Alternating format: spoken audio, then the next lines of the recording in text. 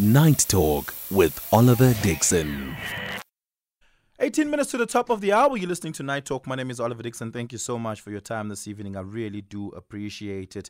Minister Begekele parenthetically, expressed his frustrations and concern a while back around sexual harassment, a culture of sexual harassment within the South African Police Service. Look, we, the citizens, have complained time and time again, and we know of cases where police officers are quite literally sexually harassing and raping citizens, civilians. But it seems that there is a culture of sexual harassment within the South African Police Service as a workplace. Of course, certainly to the detriment and disadvantage and indignity of women who work in the South African Police Service. Just how endemic is it? But more than anything, the concern for me here is beyond it being endemic and perhaps problematic, as is sexual harassment in any workplace, anywhere. What this worries me about, SAPS is the one place you want to insulate from that. Because this is the one institution that should be a safe space and a refuge for sexual harassment victims. Yet, the sexual harassment victims that need refuge and safe space and protection are seemingly working in the organization as well, amongst their own and alongside their own perpetrators. That, for me, is deeply worrying. But violence, being a part of the DNA of the South African Police Service within and also on the outside of it, is not surprising to me, given that it has a license, almost sometimes unencumbered, to practice violence. I mean, by definition, the state has a monopoly on violence, right, through the police services.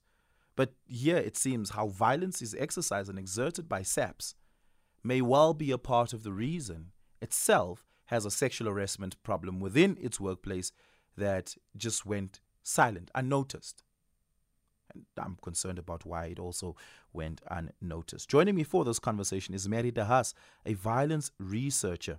Mary, good evening. Thank you so much for your time this evening. I really, really do appreciate it. And welcome back to Night Talk. It's always an honor and a pleasure to speak to you. Let's perhaps start there. The culture of violence in the South African Police Service is not unique to the South Africa's police service. It's seemingly a culture within police services across the world. But can there be something that we attribute to that culture towards why, to make sense of why it has a sexual harassment culture within the workplace that's seemingly curtailed and left unspoken about? Good evening, Oliver, and all your listeners. Look, it's quite a complicated issue because there certainly is sexual harassment within the police, but it's not just in the police. It's widespread across government departments. It's not just in South Africa. In fact, given what I'm going to say about what happens in a lot of government departments and the police, I just want to tell you this story. It comes from a very a top commercial finance firm in London, where a particular woman who's not particularly good at her job makes a play at all the different directors, and she gets on because she's kind of slept with some of them and most of them perhaps, but she's calculatedly done this, it seems, to kind of keep her position and get where she is, and then she gets pregnant and has to go off on leave, and they're all quite relieved because they don't even know whose child it is. Now, I mean, I'm talking about London now, so it's not confined to South Africa. This is something, and it also, but you can't generalize, because for a lot of women, there are very different reasons that women fall into this trap. And I think that South Africa is particularly vulnerable because of the historic disempowerment of women. And I mean, if you look at the police, for example, but I just want to stress it's not just the police, it's in politics generally. I mean, when was it, in August, the IEC asked me to talk at a Women's Day function they had about women getting, into political positions and the challenges. And I think that, when I said that as elsewhere, women have this women are pressurized, because this is what is happening a lot of the time. They're pressurized into sleeping their way up. And there was a kind of murmur of approval from the women in the audience because they know this. And, the point is that it becomes very difficult for women if some women use it as a means to get up the ladder, because then men say, well, if others can do it, why don't you do it?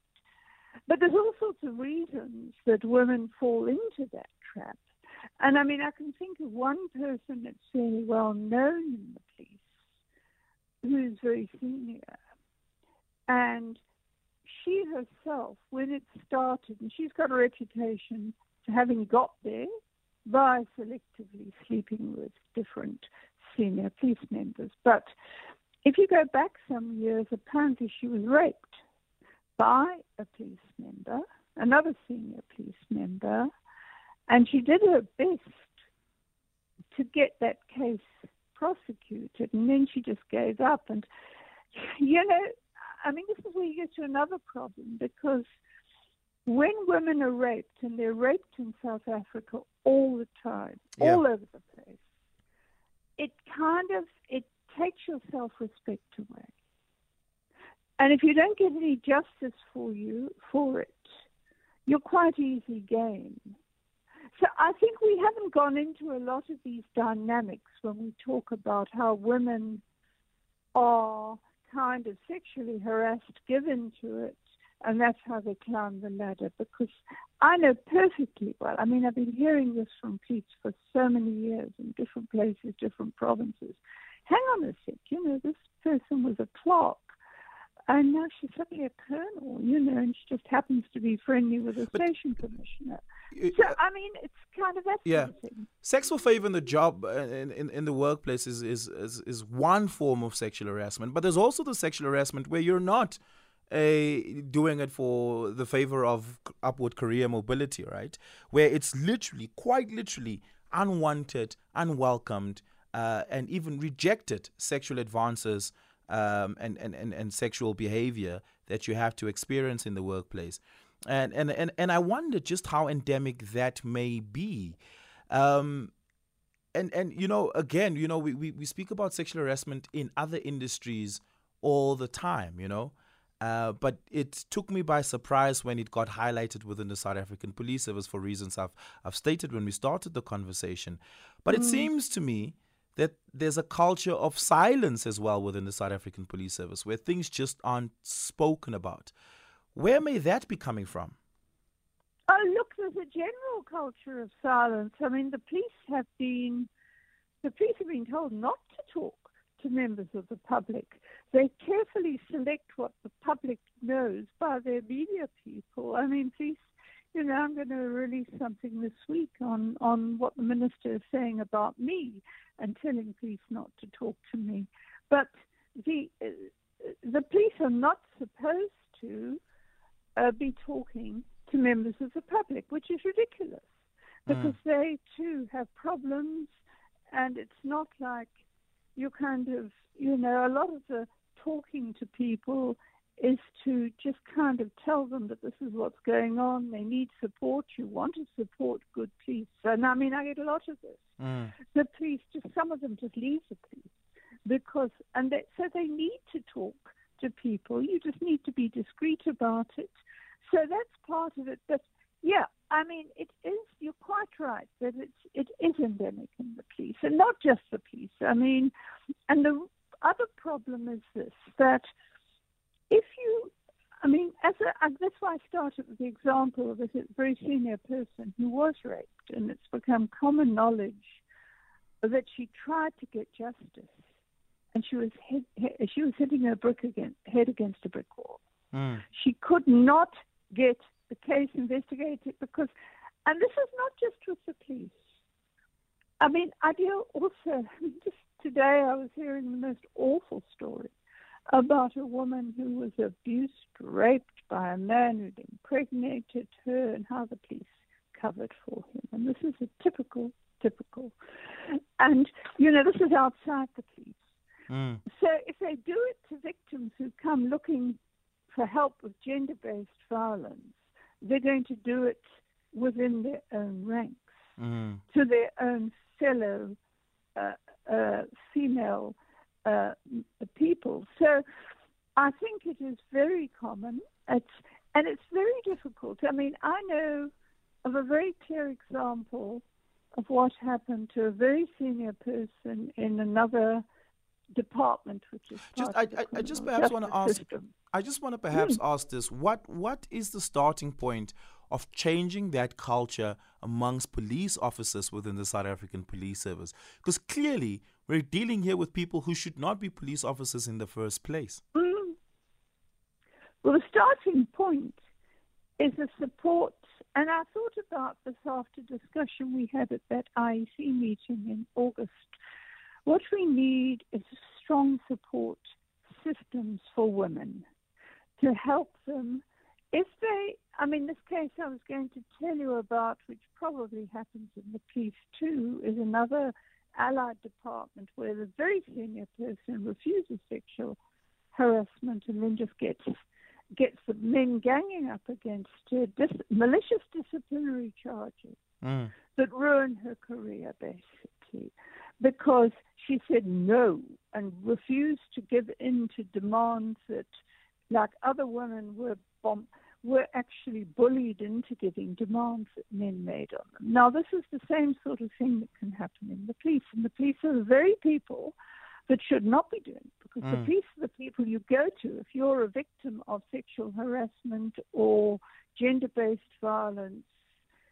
But that's not happening. As I said, I mentioned cases of people outside the police where the police gang up and they don't treat victims of rape the way they're supposed to be.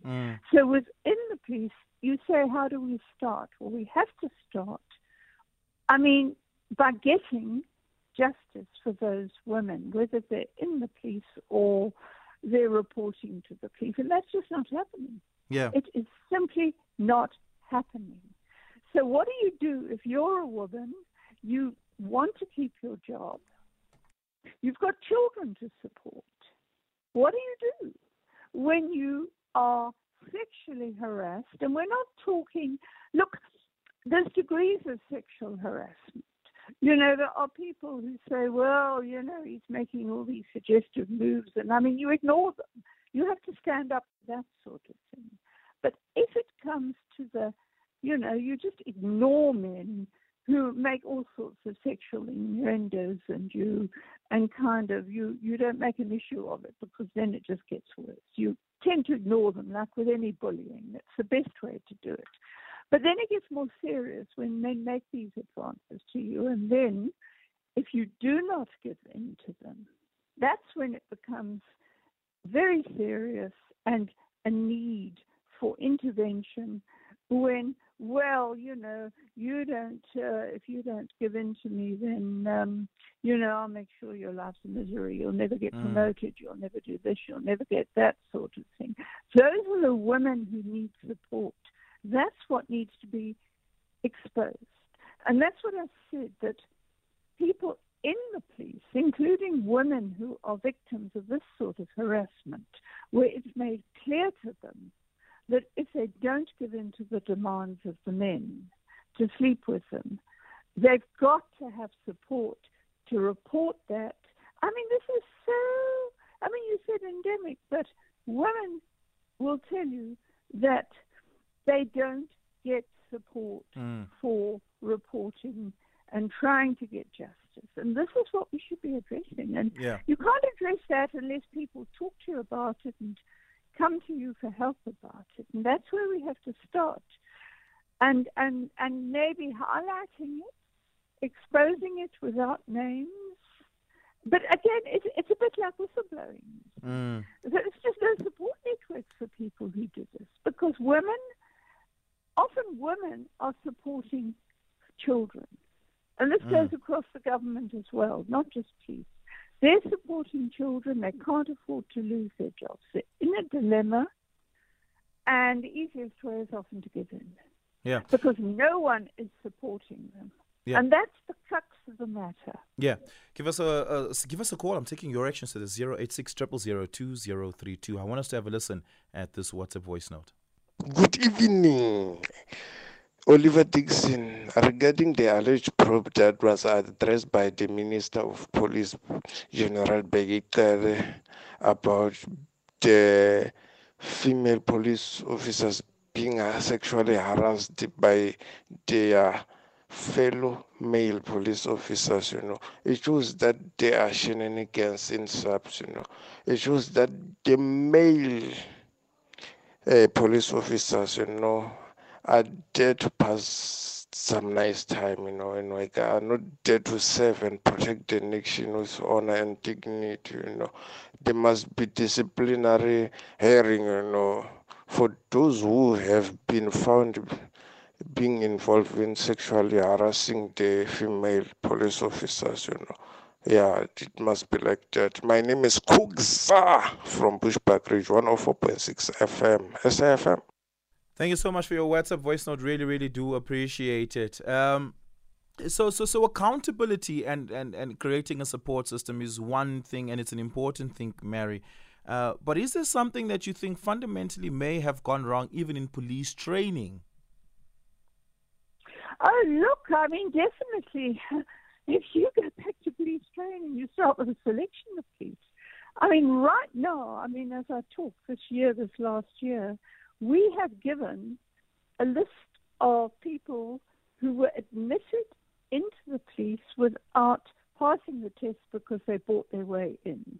And that happened at the expense of people who had passed the tests, and including reservists. Now, reservists are supposed to be given priority. They're in the police. We have sent the lists. We have sent details to IPID, and nothing has been done about it. 3 of them that are admitted to the police are foreigners. They bought their way in. I mean, it's not that I'm against foreigners, but you have to be South African to be in the police service. So, when you have that to start with, you're ripe for bullying of any sort. Well, you got here by the back door, so, we'll tell people if you don't do as we say. Look, the training of the police has deteriorated markedly. There's a lot of violence in the training. This has been exposed in newspaper reports. The brutality in training police. Now, when that brutality, and it is this kind of, it's part of the culture of South Africa. We know that gender-based violence. If you're behaving in a brutal manner, you're going to do it with women because they're even more vulnerable than other men. So it starts with who you admit to the police. You're admitting to the police. There's been even newspaper reports about literacy levels in the police, but the police don't know how to take proper statements because they're not admitting the right people. They're admitting people who will buy their way in. Yeah, Mary, unfortunately, we're going to have to leave it there. That is all that we have time for this evening. But I do appreciate your insights this evening, that Mary Haas. Taking your reactions to this, give me a call, 086 000 2032. On the other side of this, it's the open line. So you may as well dial that number, 086 000 2032. WhatsApp voice notes, 0614104107. It's just gone after 11 o'clock this evening. Let's take your final news bulletin with Craig Haas.